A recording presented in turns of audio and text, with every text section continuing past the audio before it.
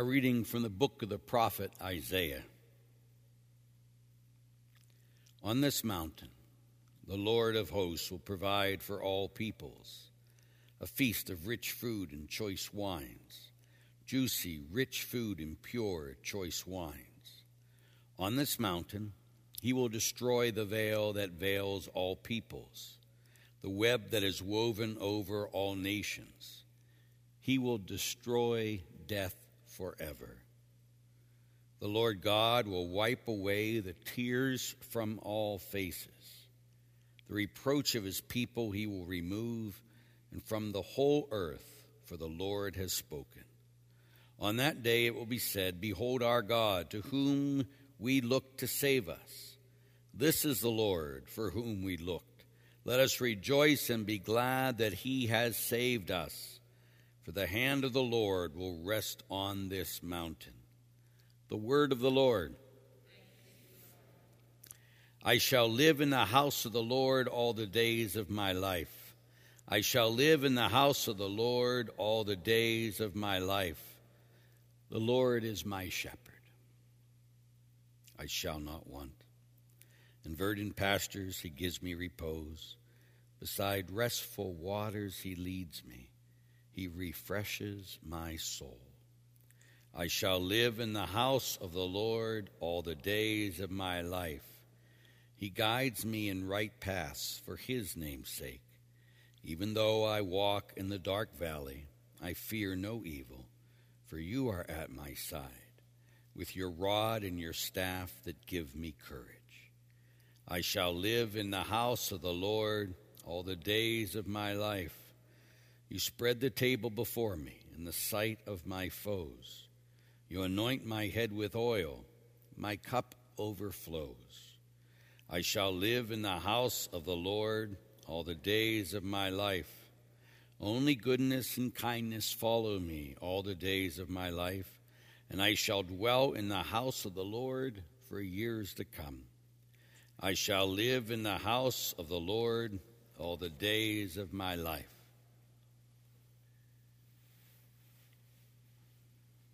My brothers and sisters, may our Lord be with you. A reading from the Holy Gospel according to St. Matthew. At that time, Jesus walked by the Sea of Galilee, and he went up on the mountain, and he sat down there. Great crowds came to him, having with them the lame, the blind, the deformed, the mute, and many others. They placed them at his feet, and he cured them. The crowds were amazed when they saw the mute speaking, the deformed made whole, the lame walking, and the blind able to see, and they glorified the God of Israel. Jesus summoned his disciples and said, My heart is moved with pity for the crowd, for they have been with me now for 3 days and have nothing to eat. I do not want to send them away hungry, for fear that they may collapse on the way. The disciples said to him, Where could we ever get enough bread in this deserted place to satisfy such a crowd? And Jesus said to them, How many loaves do you have? 7, they replied, and a few fish. He ordered the crowd to sit down on the ground, and he took the 7 loaves and the fish. He gave thanks, broke the loaves, and gave them to the disciples, who in turn gave them to the crowds. They all ate and were satisfied. They picked up the fragments left over, 7 baskets full. The Gospel of the Lord.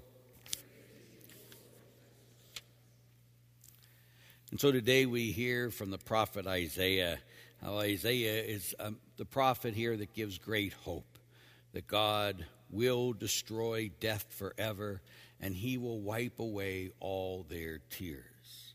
And that is a great sign of intimacy, that not only will he destroy death for all of us who have went through many deaths in the last years, he'll destroy death. This is what heaven's going to be.